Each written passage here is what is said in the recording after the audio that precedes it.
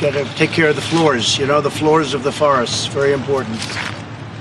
You look at other countries where they do it differently, and it's a whole different story. I was with the president of Finland, and he said, we have a much different, we're a forest nation. He called it a forest nation.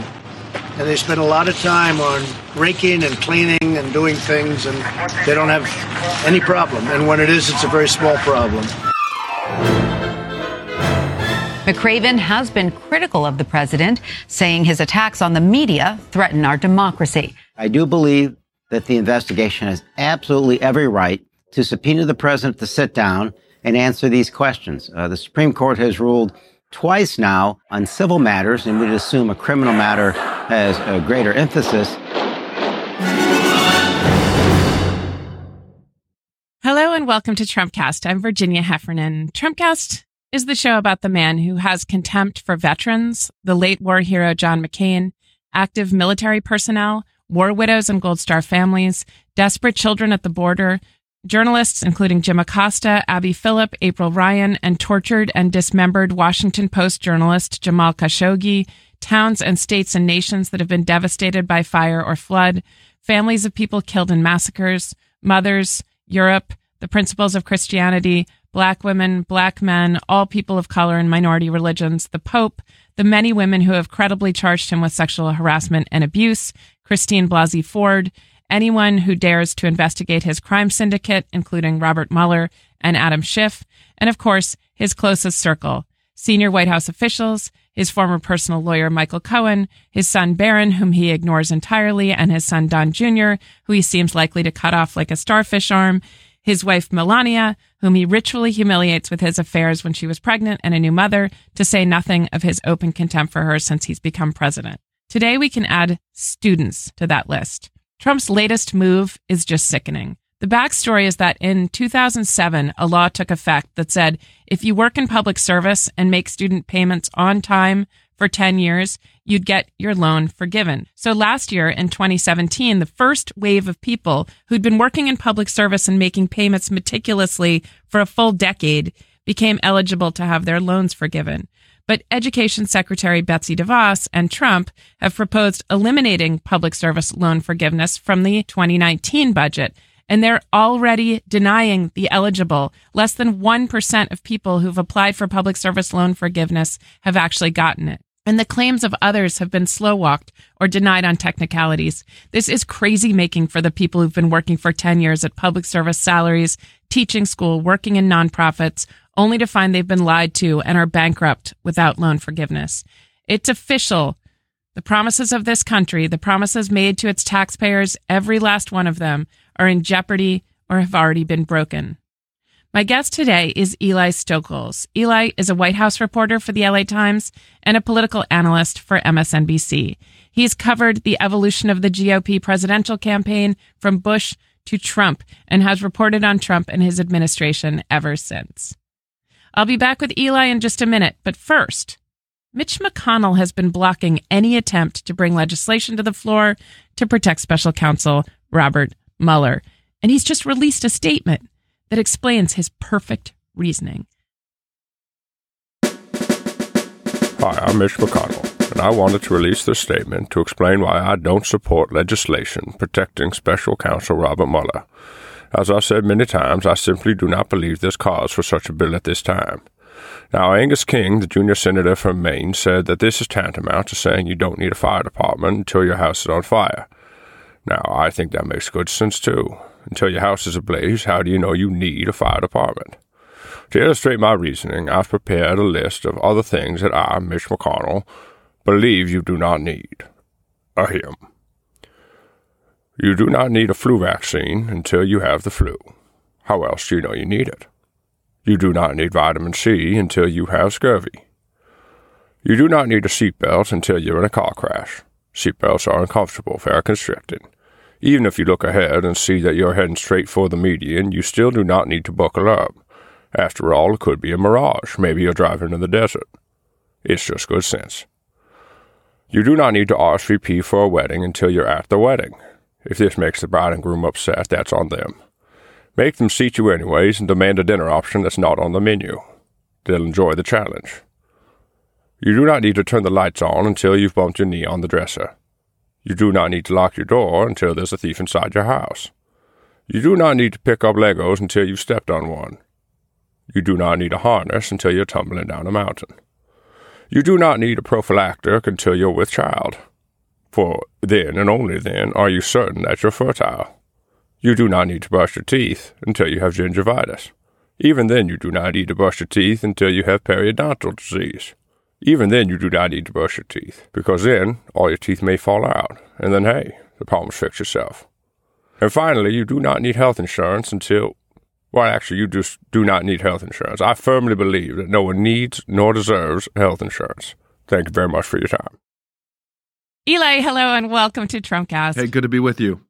So I really like it when there's sort of a guilty pleasure when Washington journalists do pieces that check in on President Trump's stormy moods. But sometimes I feel like I'm reading them like the child of some kind of abusive parent whose moods, are going to affect me in every way. And I have to be sure he's not going to come over and hit me or something. What? Am I alone in feeling that way? I don't think so. I mean, that's how we feel oftentimes trying to report and write these pieces. They just seem so ridiculous, especially, as we get close to the 2-year mark of this presidency.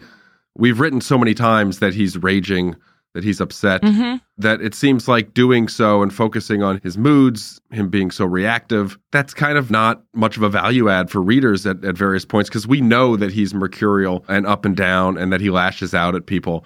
But I think you also, as a reporter covering this White House, it's different than any other West Wing environment that we've really seen probably ever.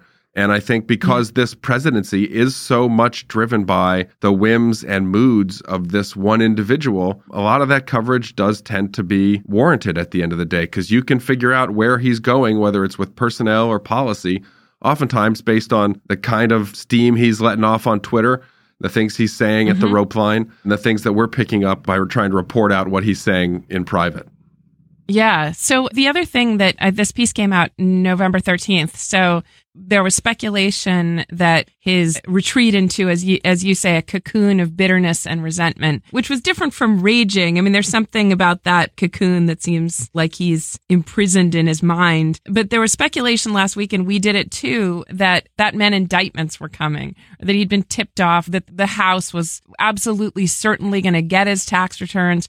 I mean, in trying to read the tea leaves, we predict events that sometimes don't come to pass. You did not do that in this piece, which was noble. You held back. But what do you think we can make of the fact that he was out of sight for many days, including important days with this Asia conference, and the fact that he is sounding so, we're out of words for unhinged. He's just sounding so Trump. Yeah, a couple of things. So to go back to the period that we described as, him being in this cocoon of bitterness and resentment, you go back to the days after the election. He had the press conference Wednesday at the White House, known now as the Acosta press conference. But, that was the day after when I think he was feeling okay about the results. That was before a lot of these House races slid from leaning Republican to won by Democrats, and the margins, at least on the House side, got a lot worse for them, as well as the Arizona Senate seat. So I think in the days as he went overseas to France for the centennial of the armistice to end World War I, he was not just getting accustomed to the reality of what it would mean to have a Democratic House and the likelihood, almost certainty of investigations into his tax returns and to any number of other matters. It's a long list. It is. I would be scared too. So that eventuality, I think, weighs on him. I think the Mueller probe weighs on him. And there is a sense that, the White House lawyers have been saying for a long time that this is nearing the end stage. There's debate about that. Mueller may have more to do, but we saw with the president getting rid of Sessions the day after the midterms that clearly that's on his mind. And so there's anxiety about that. There's frustration about not just the Democratic House and what that's going to mean for him over the next 2 years. But I also think there was not just fear, but a lot of frustration. The election results were sort of shattering, I think. From what I've picked up, this is a guy who in 2016, all the polls said he was going to lose. Access Hollywood tape comes out. He goes back out there, and instead of apologizing, he doubles down. He attacks, he torches Bill Clinton about the womanizing and the adultery. He makes the closing message even more negative. He leans in even harder to, if I lose, this is going to be rigged. I mean, we described him as sort of spiraling out of control in the closing days of 2016, and he ended up winning. And so I think you fast forward to 2018, we saw something similar. We saw a guy who leaned in even more and harder to the politics of fear, to stirring up hysteria about the caravan. I think in his mind, he'd had the politics shop telling him for weeks, if not months, that, hey, look, this election could be pretty difficult. The Democrats look like they're going to win the House. We should focus on the Senate, but prepare yourself for losses. I think in his head, this is a president who felt sort of impervious to political gravity and felt like, I have this unique ability to drive a message, to control the media, to stir people up, and it works for me, and it's going to work again. Steve Bannon referred to 2018 midterms as the first reelect. The president was out there for weeks at rallies saying, you got to pretend I'm on the ballot. And so I think as he took stock of the composite picture that came into focus of an election that was across the board a huge defeat, not just in these individual races, but, to see Republicans wipe out in the 3 states that were more critical to him in 2016 than any other, Wisconsin, Michigan, and Pennsylvania. To see where Republican candidates stood now, 2 years into his presidency, even for somebody who's pretty good at selecting their own alt reality, this was not something that he could pretend not to see. Yeah. When he's deciding, I'm not getting out of bed, I'm not going to Arlington on Veterans Day to lay a wreath. Don't want to do that. Not going to try too hard to get to this ceremonial thing in France to march with the other world leaders down the Champs-Élysées. A lot of that was just his frustration and just feeling isolated and alone and worried from what I've picked up. Yeah, you do something in this piece, and I'm referring to this one about his mood. The LA Times, which I also write for, always has these long headlines. But in any case, it's Trump stung by midterms and nervous about Mueller, retreats from traditional presidential duties. There is something that was a bit of a breakthrough for me here. We always wonder if he says the opposite of what he says in public in private. That if there's a part of him that knows that he's in some reality distortion when he talks at the rallies, there's something very satisfying in this piece where you say your sources say that he is, in fact, disappointed or more by the midterm results. Yeah, I mean, one person close to him said, look, losing is not good for his brand. That's not good for his brand. And these were losses. He understands that. And it's hard to make these declarative statements about Trump and Trumpism sometimes because it's often very self-contradictory, and he does a lot of these things where at times you believe that he really doesn't know that he's lying. He really does convince himself of these things. And there are other times where you really do get a sense from talking to him in an off-the-record conversation, perhaps, or from talking to aides, that it's kind of a wink and a nod. He knows what he's doing. This is a message. This is, he knows he's inciting, trying to get a reaction, trying to do something that he thinks will help him in a campaign. But he knows that the caravan is not really a threat, right?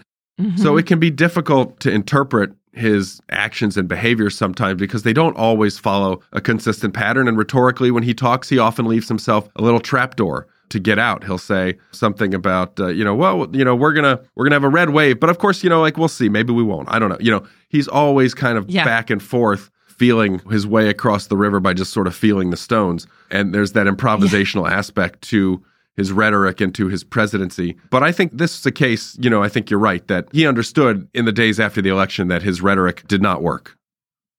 You made a small, but I think kind of brilliant point on Twitter about Trump's misstatement in his visit to California. He called Paradise, California, Pleasure, California initially, and then went to correct himself. I mean, it seems like such a small thing, but usually when a person corrects themselves, especially about a place name, which is would have been a very serious gaffe, especially a place suffering from tragedy. You can imagine another politician or another president saying Pleasure and then something like, excuse me, and being taken aback. I'm so sorry. I'm tired. Of course, I mean Paradise. Tell me what the president said and what you made of that small slip. Well, I wasn't traveling with him on Saturday, but watching the video, it seemed like there was a group of aides to the various politicians, to the governor and incoming governor in California, about, and perhaps presidential aides and people just traveling with him. So when the president was talking to the cameras and he referred to it twice as pleasure, you could hear the second time people kind of correcting him and saying, Paradise, Paradise. And instead of, like you say, recognizing that that's an important distinction, his response, I believe, was, or Paradise, as if either name were fine. And that obviously is missing the point.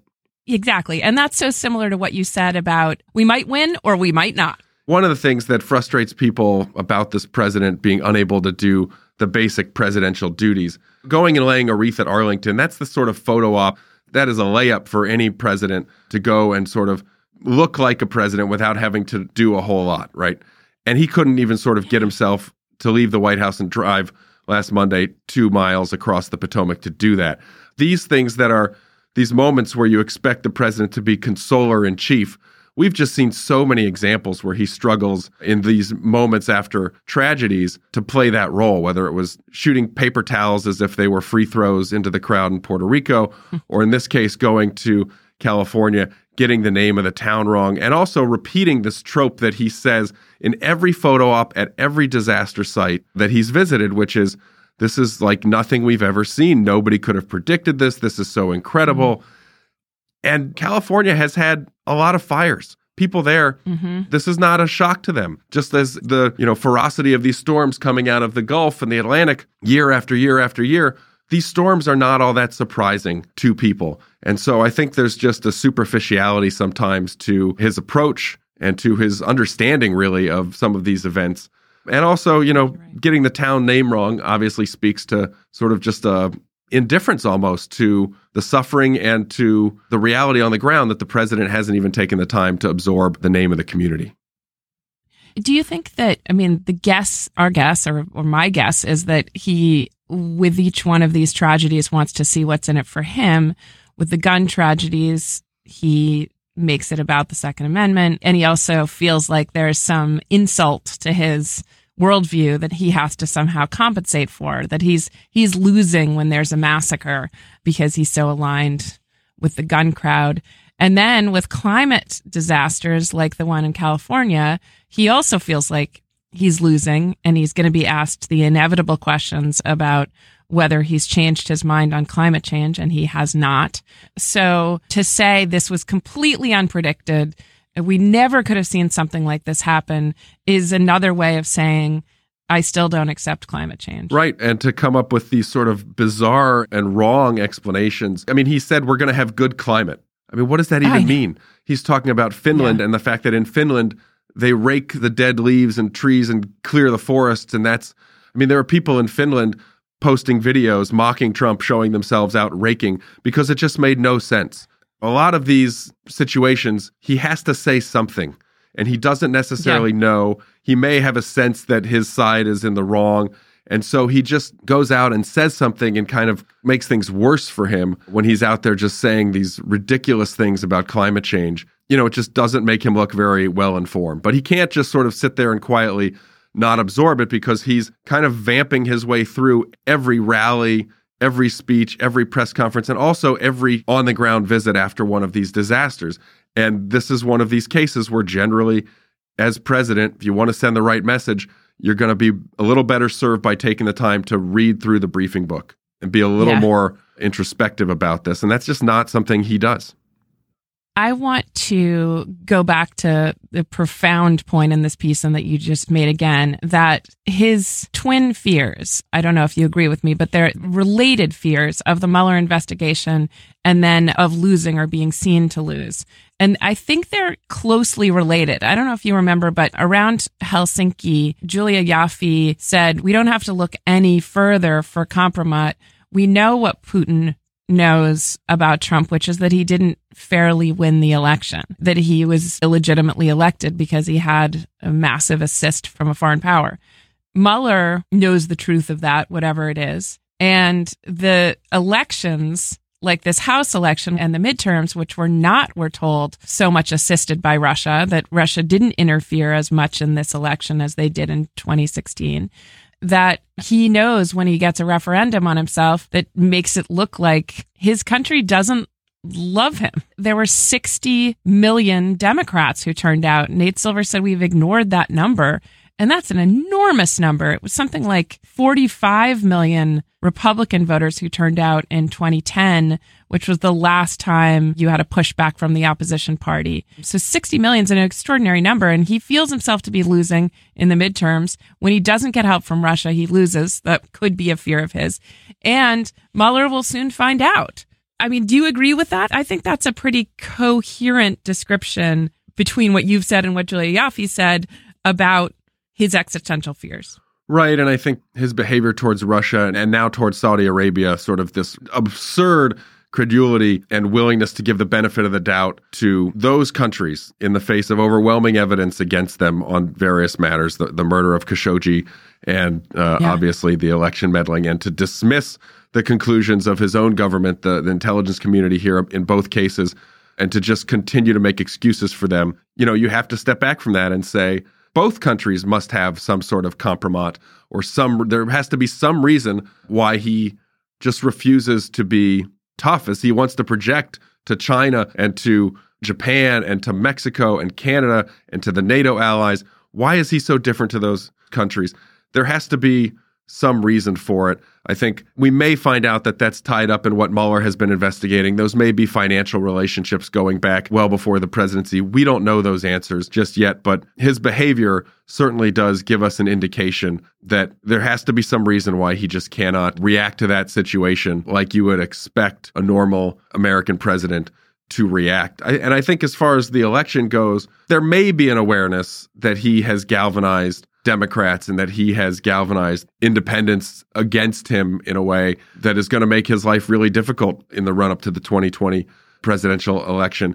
But, you know, I don't know if he fully grasps that. Last Wednesday at the White House, when he was reading his statement before he started taking questions at that press conference the day after the election, he was mocking a number of Republican moderates for refusing to campaign with him and blaming that factor for their losses. One of them, Mia Love in Utah, appears now that she will hold on and win.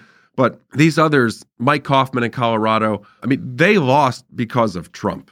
They distanced themselves. They had their own brands, and it did not matter. Mike Kaufman's race was called 10 minutes after the polls closed in Colorado. And, you know, I just think that you're obviously right that the number of Democrats who voted, that's a staggering number. And if the if the electorate looks like that in 2020, especially in those states I mentioned earlier that were key to Trump breaking through the blue wall, Pennsylvania, Wisconsin, Michigan, it's almost game over if he can't fix that or find another place to, you know, seeing races so close in Georgia, seeing Democrats win a statewide race in Arizona, seeing the Texas Senate race within 3 points. And granted, there was a unique candidate on the Democratic side who was able to take advantage and make that race so close. But all of these signs are signs that point to, you know, the tailwind blowing in the Democratic direction and the president running into a pretty strong headwind over the next 2 years. So you report from the White House to the LA Times, and I know from friends in California that the fires are everybody's fifth talking point or 10th talking point here. And obviously they're number one in California. Some people noted Trump lost Orange County in the midterms, Orange County containing the hometown of Richard Nixon, being a Republican stronghold for a long time, being Reagan country. And he seems, at least some of the statements from the fires are from people saying, oh, well, this did it for me. Trump let us down. Do you think California in any way, at least the Republican parts of California, are substantially changing? I definitely do. I mean, I grew up in Irvine. So that's California's 45th district and one of the districts that flipped. And I can tell you when I was growing up, it was a predominantly, you know, white suburb university town. And you know, over the years, it's really changed. There are a lot of immigrant populations that have moved in there. The supermarket now is a Persian supermarket near my house. There are temples that are populated mostly by immigrants from South Africa. There are entire shopping centers where you can get everything you could possibly want imported from China and Hong Kong, and incredible food. And that's just the changing nature of this community. So in a way, Orange County as a whole, I think, has been changing, and demographics have a lot to do with it. But these races, a lot of them at the end were really close. And I think that they don't all swing Democratic last Tuesday, if not for a lot of these leaners deciding to go Democratic. And that's to vote for progressive candidates like Katie Porter and more moderate candidates like Harley Ruda. It was less about the individual Democratic candidate, it seems like, and more about sending a message and changing party affiliation for the representative in Congress as a reaction to Trump. I mean, in the weeks before the election, not only was he stirring up the fears about the caravan, but we had that violence. We had the pipe bombs, and then we had the shooting at the synagogue in Pittsburgh. I think there are a lot of voters out there. It's hard to really put your finger on this, but when people that the president has made rhetorical targets are suddenly being targeted with pipe bombs, when somebody who shoots up a synagogue is galvanized by the same anti-immigrant rhetoric that you see the president delivering night after night after night on the rally stage, I think people step back from that, and I think a lot of people had a response. And if they were leaning, it's hard to know. Exit polls are pretty insufficient. I haven't been out there and talked to a ton of people, so I make no claims to know this based on any actual reporting that I've done. But I can just tell you, you look at all these races and you look at the margins, and you have to conclude that these races were decided late, and the late deciders all broke one way. Obviously, some of these stories are heartening to see sort of reality asserting itself against Trump's distortion of it, even if it's not a real move to progressiveness, just something that says we're not going to stand for this anymore, the destruction of institutions or the assault on institutions represented by the president. At the same time, I don't know if you've listened to Leon Neyfak's great show on Slate, just to quickly plug it, the one about Watergate. The first season of Slow Burn was about Watergate. And he really spells out that it is very, very difficult to change party affiliation or go against your party. And that's for the rank and file and for those in Congress. We've seen Jeff Flake dither finally taking a stand against some of these federal judges. And I mean, it seems you have to move heaven and earth to change people's parties. I keep thinking in 2016, if Jill Stein had been the Democratic nominee and I was choosing between her and Marco Rubio, I still would have had a hard time voting for Marco Rubio. So I do think we have to give it up for some of these Republicans, especially in red districts, who bit the bullet and voted for a Democrat this time. I think it's a really fascinating moment in the culture that Trump has been able to dislodge people from their party affiliations in some cases. Yeah, in both ways. I mean, he's brought in Democrats, longtime Democrats in more rural industrial areas, mostly white voters who voted Democrat for a long time, either because of union affiliation or another factor, but have identified less with a diversifying and increasingly progressive party. And on the other side, you have seen a lot of sort of country club Republicans. Education is often the dividing line. I read in a Politico piece that the head of one of the Republican House super PACs basically said, you tell me the education level in a district and I will be able to tell you if Republicans are going to hold that district. And that is just now, Trump has sort of realigned American politics, and it is much more a reflection of how people identify. It's driven much more, it seems like, by education level. That is a divide that we've seen, and economic opportunity. And you're just seeing the sort of realignment of the political map based on how people are reacting to Trump and his politics. Okay, very direct question. We lost Jeff Sessions to unemployment. We gained Matt Whitaker, who I think only Trump thinks is a plausible AG. He's in the Roy Cohn slot. Trump's hoping he'll be a pit bull or a guard dog for him. Do you think we'll see other staffers out soon, like John Kelly or Nielsen? Yeah, I think it's inevitable that we will before the end of the year. I just think it's hard to predict exactly who will be first. Nielsen is certainly in the president's sights. He has tangled with her. She has the misfortune, job-wise, of overseeing immigration. That's the one area where the president really feels like that's the issue that ties him to his base. He's going to micromanage that a lot more. He's going to be much more focused on the public perceptions around that issue. He's got Stephen Miller in his ear telling him these numbers are bad. If there are more border crossings or more apprehensions, that's an excuse to do this policy or that policy. And she has to go out and execute it. And I think when Kelly brought her in, look, he vouched for her. Kelly was going to be the savior. Everything was great. Trump didn't ask any questions about her. Now, when he talks to people, she's a Bushy. She's not to be trusted, nor is Kelly. That could happen at any moment. But also, you have an Interior Secretary who's facing a DOJ investigation and a number of ethics probes at Interior. You have a press shop that's exhausted. I mean, you have all kinds of possibilities for people who may eventually decide on their own time to go in a different direction, leave the administration.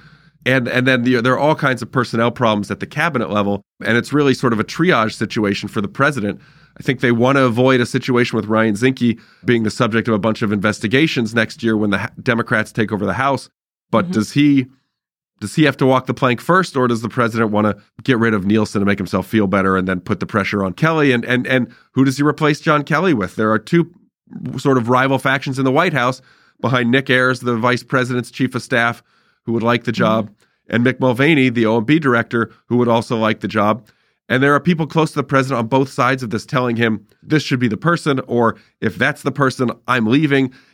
As much as he wants to blame other people in the West Wing and in his cabinet for various things and make changes, he often struggles to make to make a decision at the end because he gets caught between these factions, doesn't really know what to do. And someone joked last week, what's he going to do with John Kelly? John Kelly is the one who, when Trump fires someone, he makes Kelly pick up the phone and call them because he doesn't want to do it himself. So perhaps that makes it harder to get rid of John Kelly. Or he can just take to Twitter. I mean, he can do that from his phone. I suppose so. All right. The job description for the new chief of staff, do you think it has they have to be able to work with the resistance within the administration that we learned about from that anonymous op-ed? Those of us who don't have access to the many senior officials, it seems like, believe that they're there saving the republic from the president. Trump seems to have blown past that anxiety that his court is working against him. And or do you think someone that he brings in, like Ayers, is meant to weed out the rats? I just can't understand this. If it's a Pence person, it seems very much like he's going to keep the status quo. Yeah, and I mean, this is a president who reportedly has been talking to people about whether he should make a change and put somebody else on the ticket in 2020 rather than Mike Pence, because there are people who he thinks might have more appeal, and maybe it's something new. So I don't know if putting a Pence person in as chief of staff is there to sort of protect Pence. It's always hard to know what everyone's motivations are, and it's really hard to believe that anybody who is taking that job is going into it thinking that they can really make the West Wing work better or get the president on task or, as Kelly did, thinking he could control the information that the president was seeing. I mean, that's just impossible. This is a president who's not going to be managed or restrained and who, there's so much reverse engineering of policy that comes after the president tweets or says something in an interview and the White House gets asked about it and they say, we're actually doing that. And then they have to scurry and actually set up a group to study that, or they have to get an executive order drawn up or something. It's just a really difficult situation to manage. I think in a way, it's the prestige of it that draws these people, and I think the thirst for power and control. But it's not it's not a control where you can manage up and change the president.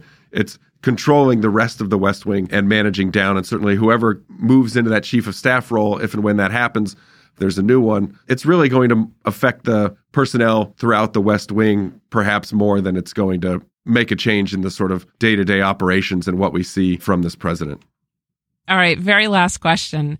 Do you think he's losing veterans thanks to sitting out Arlington, thanks to his dismissive, even contemptuous behavior at the armistice celebration in Europe and in the deployment of these, 8,500 military personnel to the border to defend against ragtag asylum seekers and putting them there in tents over Thanksgiving? It just seems very hard for any military family to think that he's on their side. Yeah, and I'll give you another one. The Fox News Sunday interview with Chris Wallace trashing Bill McRaven and saying because McRaven has criticized him and his behavior and said that he supported Clinton in the last election, Trump trashing him and saying, it would have been nice to get bin Laden a whole lot sooner. That's and right. I think, look, the McRavens of the world, the Mike Haydens, these Republican-leaning or Republican generals, he's lost them a long time ago because of the disregard for small d democracy, for the process, for behavioral norms, protocol. Discipline is something I also hear. Discipline, right. Military complaining about, just from the start. You just don't get the sense he makes his bed or, does calisthenics any morning, that the kind of retired generals are usually proponents of. I don't know the answer to this question. I think that it's amazing that this isn't more of a scandal. The president deploying, that number of troops at a cost of maybe $200 million to taxpayers down to the border to string chicken wire in what is clearly a stunt that was drawn up to perhaps blunt the election losses for Republicans. The fact that that is just something that is happening and not drawing more of an outcry is remarkable to me and really an indication of sort of where we are. But in terms of veterans individually, I don't know that these actions, one of them or the whole gamut of all of these behaviors over the years, the snafu when he tried to call the Gold Star parents. I mean, all these things, I don't know that they are really affecting how pro-Trump vets feel about Trump. I mean, I was at a rally in Iowa in October, and I talked to a guy, a Vietnam vet, in line, and he was almost brought to tears talking about how much he appreciated President Trump. And it was, this is a guy who came back after Vietnam and had people disparaging him, spitting on him, he said. And he said that he was just moved by how Trump stands up for veterans and appreciates veterans. And so maybe to a lot of people, the president's rhetoric about loving the vets and appreciating the vets rings hollow when you look at them alongside all of these other behaviors. But I do think that he has a pretty strong bond because of that rhetoric, because of certain actions, because of things like politicizing the NFL protests and talking about the flag. Those things may be superficial to a lot of people, but to a lot of vets, they are meaningful. And so I don't know that these sorts of behaviors in the last weeks or months are really doing him a ton of damage with vets on the whole. I guess we'll see. Eli Stokols is a White House reporter for the LA Times and a political analyst for MSNBC. Eli, thanks for joining me. Thank you. I enjoyed it. And that's it for today's show. Let us know what you think. We're here on Twitter. I'm at Page88, and the show is always at Real Trumpcast. Our show today was produced by Melissa Kaplan with help from Merritt Jacob. Asher Perlman performed today's sketch. And I'm Virginia Heffernan. Thanks again for listening to Trumpcast.